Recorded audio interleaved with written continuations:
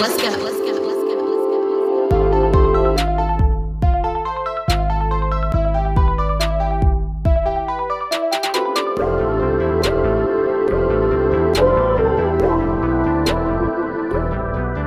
Let's go. Let's go. Let's go. Let's go. Let's go.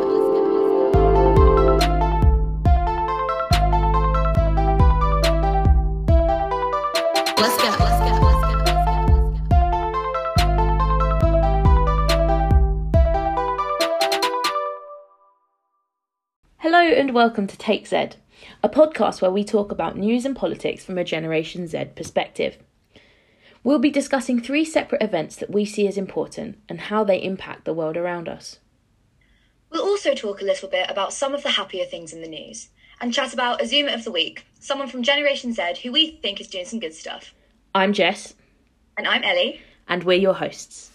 Okay, so our first story today is the fact that Facebook has announced the freezing of political ads before the US presidential election. This basically means that Mark Zuckerberg has come out and said that he will not take on any new political ads in the 7 days prior to the US election on the 3rd of November, but he will still allow other ads to be promoted.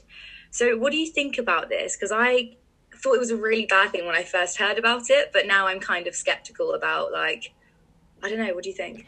So this is very interesting. So any new political ads, so that means that any existing ads can still be played. Initially, I heard you talk about this, and I think that's actually a bit of a problematic thing because it sounds like censorship, right? And we all know censorship is the first warning sign of something problematic happening, right? Especially when it comes to politics and political views. But then again, we know that Facebook has a massive, massive problem with fake news, right? That it hasn't really addressed. And it'll be interesting, I think, to see if...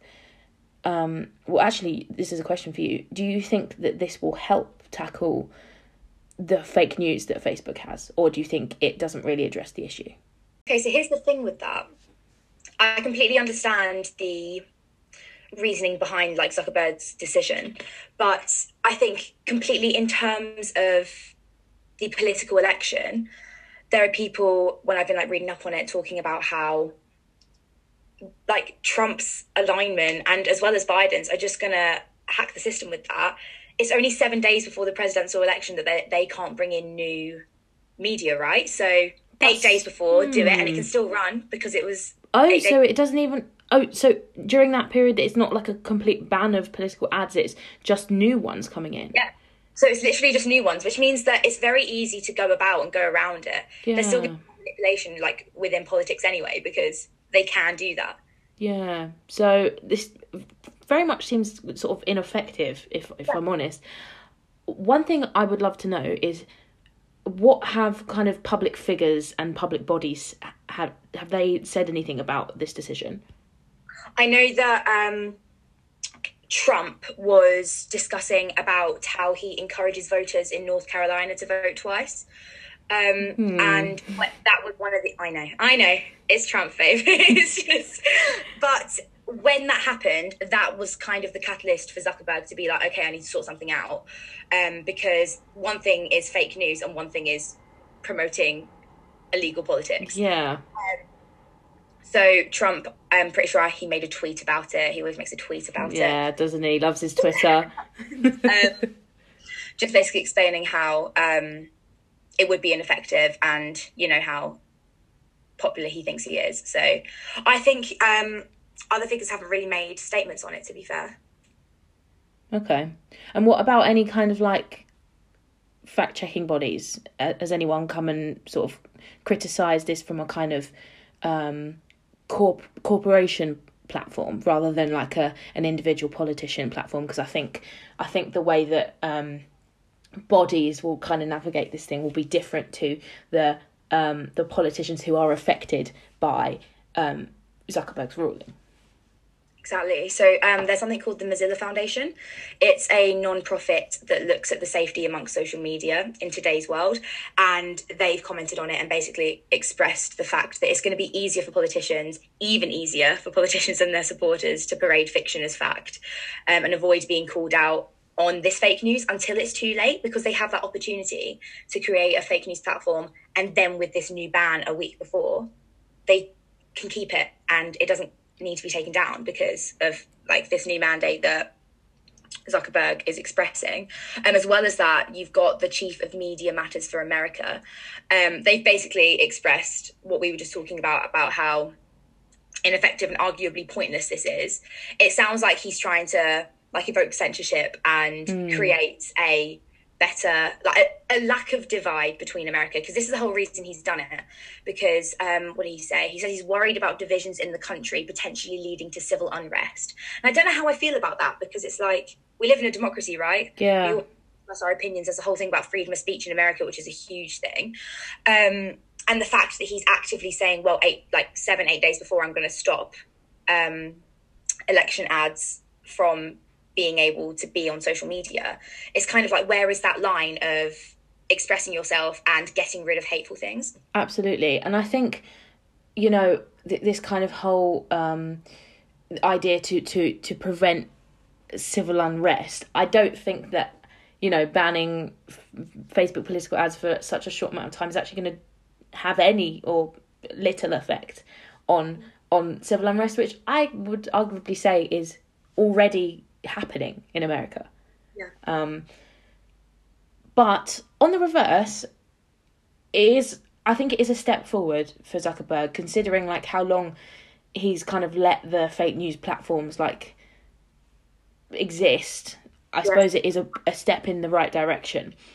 How do you think, if at all, this will affect the 2020 presidential election?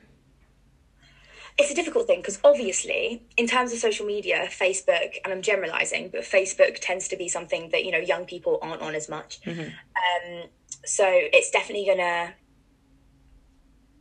Well, I don't even know if it will affect it at all, really. If there's not going to be a lot of ads that can come in, the same thing's going to happen, but Zuckerberg's saying he's doing something about it, right? Yeah. So there's still going to be Trump making up a bunch of rubbish, like Biden doing his thing. Like, it's just, I really don't know if it's going to affect it massively.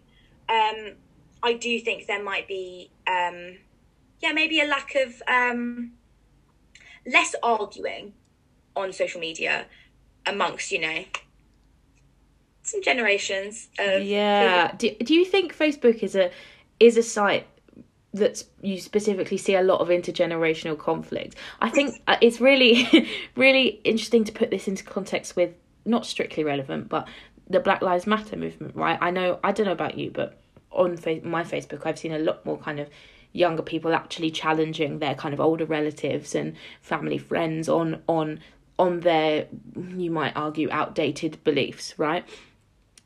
So do you think, perhaps not on like a wider political level, this won't have too much of an effect, but on a personal level, how do you think this kind of sort of try a vague attempt at depoliticizing the space, how do you think that will affect like interpersonal relations? Well, the thing is, I certainly think there's going to be a bit of an uproar, if you will, of people who really appreciate and hold on to their free speech, and they're probably going to be questioning and arguing with other people's views due to the fact that their information has been taken away within the last week. I mean, we know how political elections work. The last week's the most important week. You've really got to like drill in the information into your supporters. So yeah, do you know what I mean though? Do you think that there's going to be definitely a divide between those who are going to find this very worrying and concerning and those who actually are going to think it's quite ineffective and like... I think so. Honestly, I think the very problem that Zuckerberg is trying to combat, I think perhaps this might make it worse somehow, you know? What he was talking about, like, you know, divide, civil unrest and divisions in society.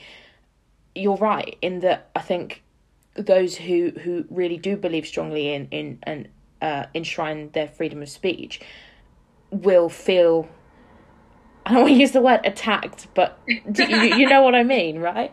And, you know, I think it will create even more distrust in the media, which we see a lot of, with the whole. It was Trump, after all, who coined this kind of notion of fake news and delegitimizing the kind of the mass media, right?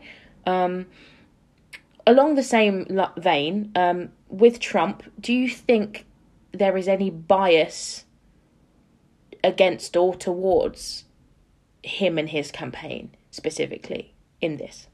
Do you mean due to the fact that the ads are being like eradicated a week Yes. before?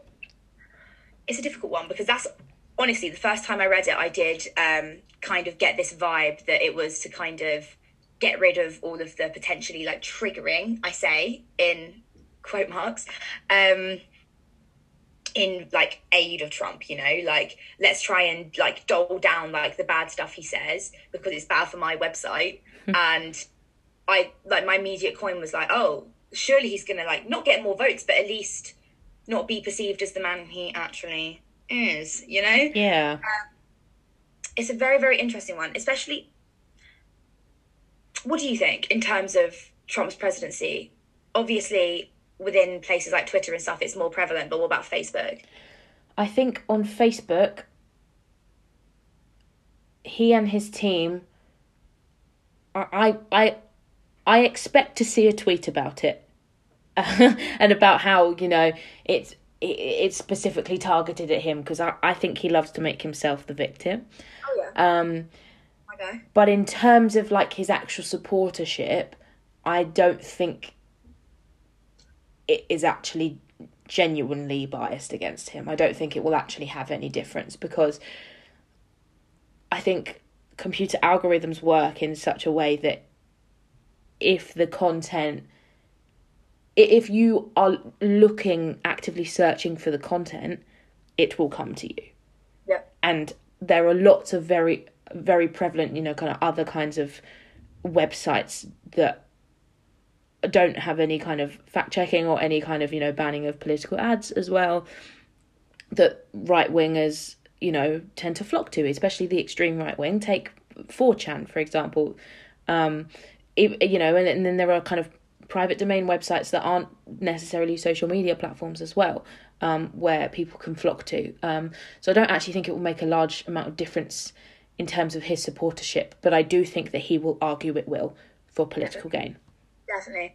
So overall then, something that I find really interesting about Zuckerberg's approach in general, Zuckerberg and people who work at Facebook have previously stated that ads placed by candidates aren't fact-checked. So it isn't just a problem with fake news.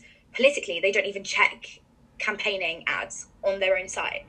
And in order to prevent this, he is instilling a week ban on ads.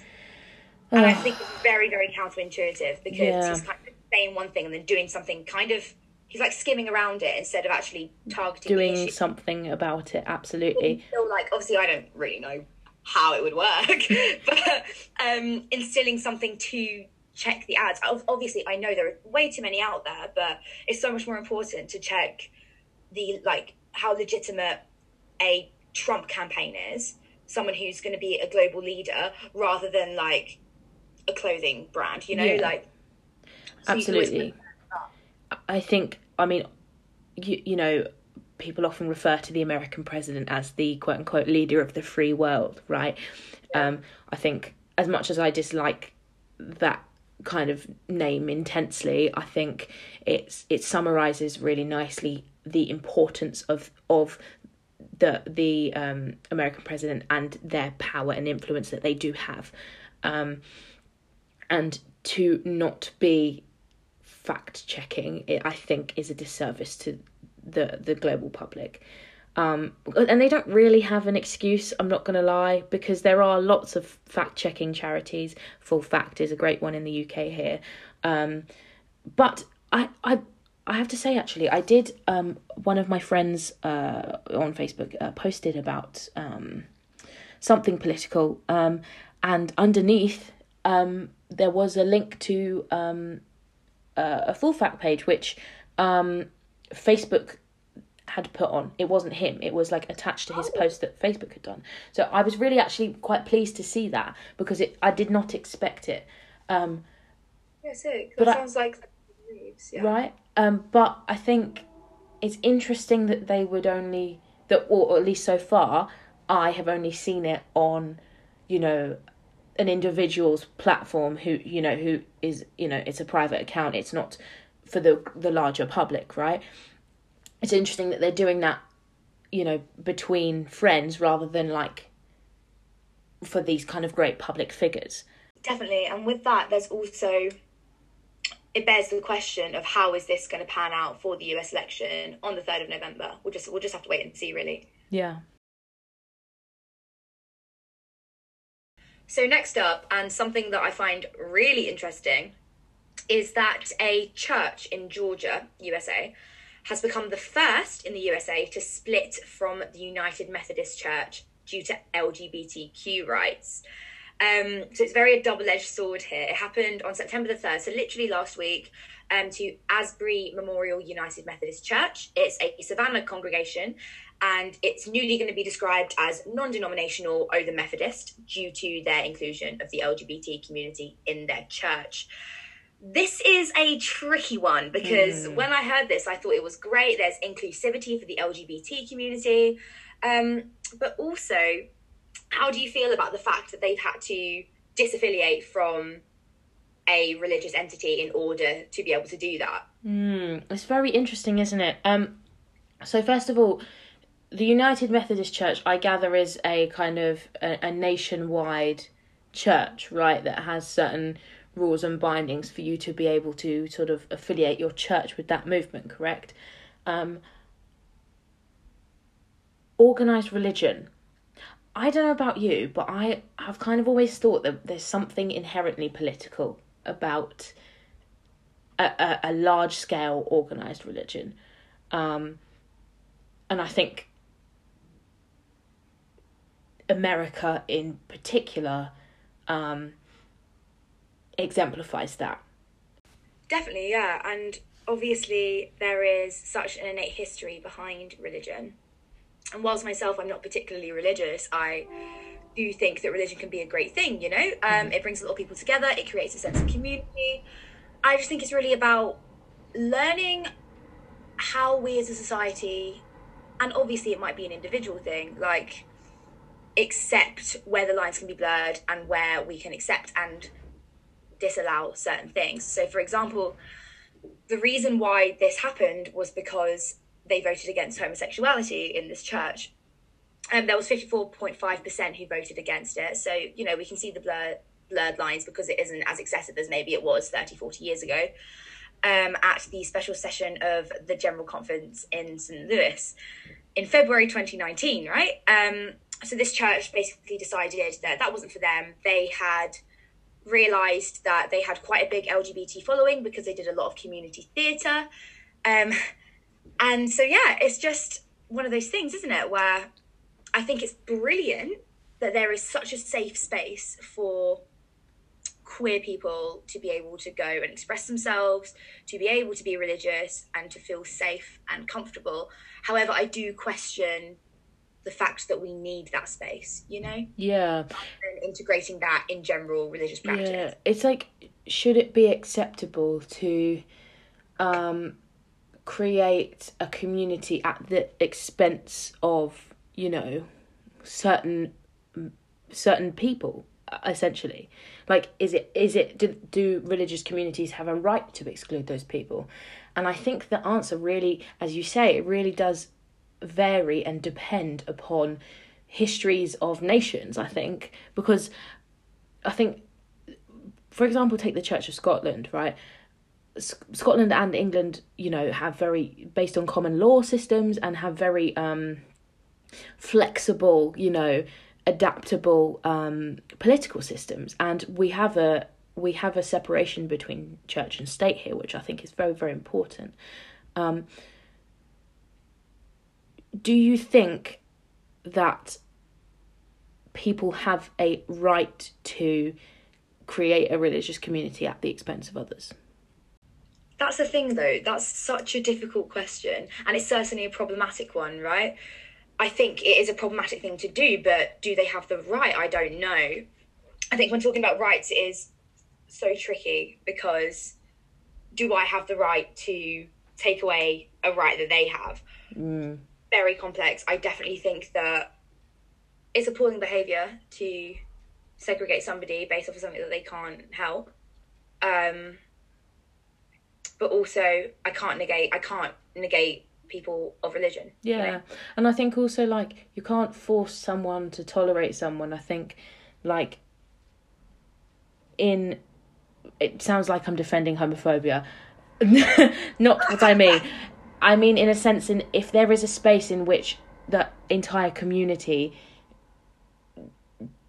makes somebody feel unwelcome, is that person going to want to be in that space anyway? Yeah. I think it's a wonderful thing that LGBTQ plus people have spaces and religious spaces of their own. I think that intersection is really important because there are a lot of religious LGBTQ plus people. But, you know, in an ideal world, those two freedoms should be able to coexist. But in reality, of course, they play out incredibly differently. Do you think that this will spark other churches to follow suit, like, or do you think it's just kind of like a one-off thing? Potentially. It's just, now that one church has done it, I think it does give option for other churches to think about where they stand, because if you don't have an example of something like that, then a lot of the time you don't take that step, you know, which is why I think this thing is so interesting and very, very bold of them, you know? Yeah. So what does this mean for Asbury Church now that they are no longer part of the United Methodist Church? So I think they're currently in the process of writing the bylaws, nothing set in stone. The Reverend Billy Hester and his wife have basically expressed that they want to take their time with it, get some really good principles in place so it can be as inclusive for everyone as they can, which I think is really good. Yeah. They're not trying to rush it. They've now got the non-denominational status and they can kind of work from there, you know? That's really good. So overall, do you think this is a positive thing for LGBTQ plus Christians and the community at large? I think it is good for LGBT Christians as one community because they have a safe space. I think we do have to question society as a whole, the fact that we have to put those things in place. But unfortunately, that's the way it is right now, and we are making movements to try and change it. Okay, so next up, something that I really want to talk about is the Megan Thee Stallion shooting. So for those of you who don't know, Megan Thee Stallion is a rapper who got shot in the foot in July by another rapper called Tory Lanez. She only came out about it at the beginning of August time, and social media has kind of taken it by storm for all the wrong reasons, but we'll get to that. There really is, alongside the BLM movement, a massive lack of conversation about what's going on with Megan and what went down. It's been turned into like this strange, memeable joke because, you know, oh, she got shot in the foot, like, wait. But I was just wondering about like what you think about it. Do you think that there's a particular reason for this? What do you think makes it so easy for people to think that they can take the piss out of this in comparison to something else? Do you know what? When I was thinking about this, it really reminded me of the way that the internet has treated Breonna Taylor, the emergency medic who got shot in her own bed by police in Louisville, Kentucky, in the US. The treatment of her trauma and her family's trauma as well, I think really brings a strange parallel to Megan here, in that for some reason when Black women experience and go through trauma in the public eye, it's memeified. And I think it has everything to do with this horrific intersection of sexism and racism, otherwise known as misogynoir. I think if Megan were white or a man, things would have been entirely different. Completely. Especially because when Meghan came out claiming about this, she made a statement saying that she lied originally and said that she trod on broken glass when she went to get stuff sorted because she was scared police would start shooting if she said a gun was involved. Her direct quote was, "I didn't tell the police nothing because I didn't want us to get in no more trouble than we was about to get in." But when you think about it, like, this woman suffered. She got shot in the foot. She had to have surgery to get the bullets taken out. This isn't like a light thing that went on. Yeah. But people try to like make it this big thing. They've kind of involved Kylie Jenner and been like, oh, like Meghan, like they're accusing Meghan of punching him before and all this stuff. She's had to come out and say that that didn't happen. And it's just such a shame to see. And I think as well, even if things had occurred beforehand, that's still not a reason to shoot someone. I don't think it's any kind of justification for gun violence whatsoever. And I think the way that the kind of, you know, the public has sort of discussed this is deplorable. I think it's really awful because they're essentially blaming her, and she's the one who's been through something traumatic. And the very fact that even, you know, Meghan as a celebrity cannot trust the police, like, says something about the society that we live in. It really does. It really does. The fact that it took her a while to come out and speak about it, and then when she did, she had to create another statement talking about how she isn't a snitch because people were taking that approach rather than holding Tory accountable.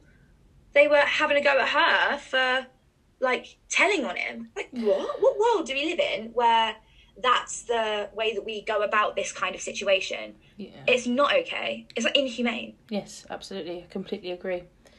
So the fact that the internet has, quote unquote, cancelled Meghan for this, do you think that there is a kind of sexist, racist agenda in cancel culture? Do you think it disproportionately affects, you know, women of colour?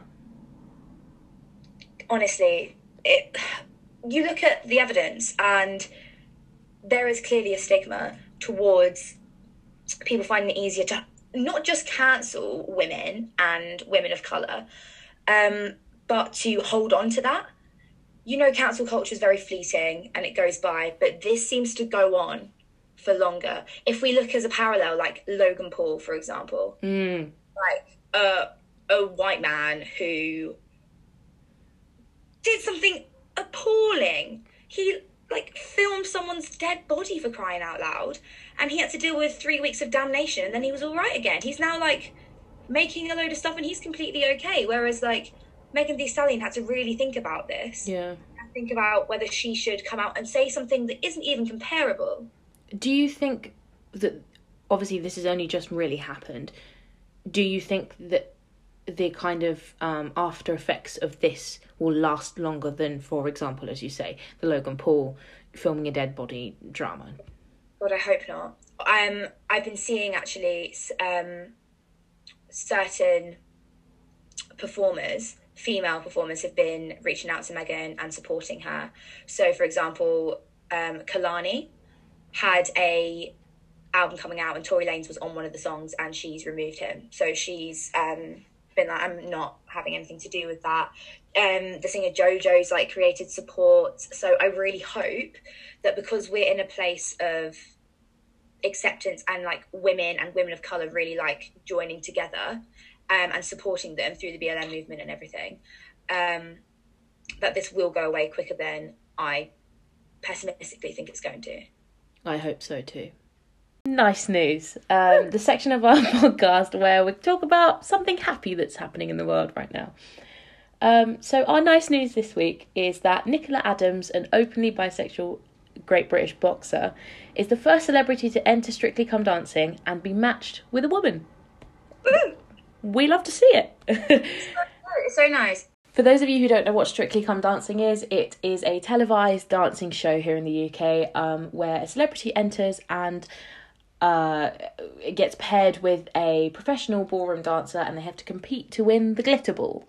And apologies to put it in such binary terms, but most of the time, if a woman enters, she gets paired with a man, and if a man enters, he gets paired with a woman. So it is really refreshing to see, for the first time in the show's history, that is not the case. Okay, so Strictly actually jumped on the representation wagon last year when two professional male dancers performed together as Emily Sandé performed on a results show. This actually sparked a lot of controversy. The BBC directly got 189 complaints, like phone calls and letters. People got so mad, and yet the BBC are still taking it in their stride and are willing to do this. I think it's so refreshing to see that, because a lot of the time, especially in places like the BBC and ITV, when you see representation beginning, if they don't get a great response to it, they tend to maybe hone in a little bit. But like Strictly have really gone, actually, no, we're going to continue. Yeah, which I think is great. I think it's really positive that they've done that too, because often public opinion on things like this matters, in my opinion, far too much. Nicola was quoted saying that she thinks it's really important, definitely a time for change, and that she was the one who requested to have a same-sex partner. I think that's so great. Yeah, isn't it? Good that she's the one that was like, you know what, I want to do this, and they were willing to do that. Willing. It's neither here nor there. No. Like, she's a very, very strong woman, I think. I have a lot of respect for her. Yeah, me too. And I really hope it goes far. Like, there's some, beef about the professional dancer Katia really wants her. Okay. No, but we'll have to see how it goes. I'm really looking forward to seeing it, actually. I love Strictly, so can't wait to see how she gets on. Our next section is called Zoomer of the Week. In this section, we're going to look at the work of one prolific member of Generation Z and see what they're doing to benefit our world. So this week we are looking at Lizzie Kang. She is a TikTok creator who came up on my For You page a couple of days ago when I saw one of her TikToks that I thought was really, really interesting and a great way to spread body positivity. I think recently, as TikTok's become exceedingly popular, we've really started to see this body acceptance, body positivity movement, which is really refreshing. So in the TikTok itself, Lizzie is getting ready to do a TikTok dance to a side-to-side Captain Hook remix. And when the beat drops, she gets her stomach out of her jeans and just lets her belly roam free. And something that's really great about this, which is what caught my eye, is one, that's great about body acceptance and teaching people around you the way that we should be feeling and normalising our own bodies. But two, other people have joined in as well. So I think there's now 6 or 7 girls on this chain who have all come together to do the exact same thing, and to just normalise, having belly fat is something that there is such a stigma amongst social media that girls have to be presented a certain way, and to be able to do that with such pride, I just thought it was great. It was so nice. And not only has it come up on your page, it's come up on a lot of other people's For You page. I think at the time of recording, there's 17.3 million views on this TikTok of this girl and her belly, which doesn't sound particularly radical, but I think it's absolutely incredible given, our society's kind of stigma towards normalizing bellies and belly fat and this kind of, Photoshop standard that we have in the media. That's exactly it. And obviously as women ourselves, it's so easy to get wrapped up in the way that society wants to deem you. It's so difficult sometimes, and I think it's very refreshing because I was thinking about before, obviously when celebrities do it, so when a celebrity shows what they look like after they've been pregnant, like Katy Perry, for example, showing her belly fat and stuff, that's really great, it really is. But it's something about just normal, I'm going to say, for all intents and purposes, a non-famous, there you go, a non-famous person who's just on TikTok, just doing it, because they can. It's so great. And I think the more people that do this, the more normalised it's going to become. Yeah, definitely. And her page as well, she does make a lot of body positivity content. And I think as well, she herself is a woman of colour. I think it's especially important for women of colour to feel like their bodies are accepted and celebrated as well, because the body positivity movement was founded by Black women, and I think in Lizzie's work, she really does aim to hone back to its, roots. Definitely. It's really interesting how she combats criticism as well, because looking at that video that she created, there's so many comments from men being like, all right, boys, we've been deceived, we've been played. And she's commented back being like, I don't do this for you, actually, which is really nice, to be fair, because you don't, clearly. And there's just this whole weird entitlement amongst, like, men, like, as if we, like, look a certain way to, like, please them. Yeah, I think that also speaks to the dangers of this kind of photoshopped, size 2 standard, because it's clear a lot of kind of the men that are commenting on this video are used to seeing this kind of picturesque ideal, and that it's a lie, quote unquote, that these women are actually showing their natural bodies. Okay, thank you so much for listening to our very first episode. Take Z is co-hosted and co-produced by Jess Smith and Ellie Cheevers, with original music by Sam Joseph Cockram. We really hope you enjoyed it. If you have any suggestions or feedback, please see the link in the description for our social media. We would really love to chat with you. We're aiming to release this podcast bi-weekly, so see you soon. Let's go.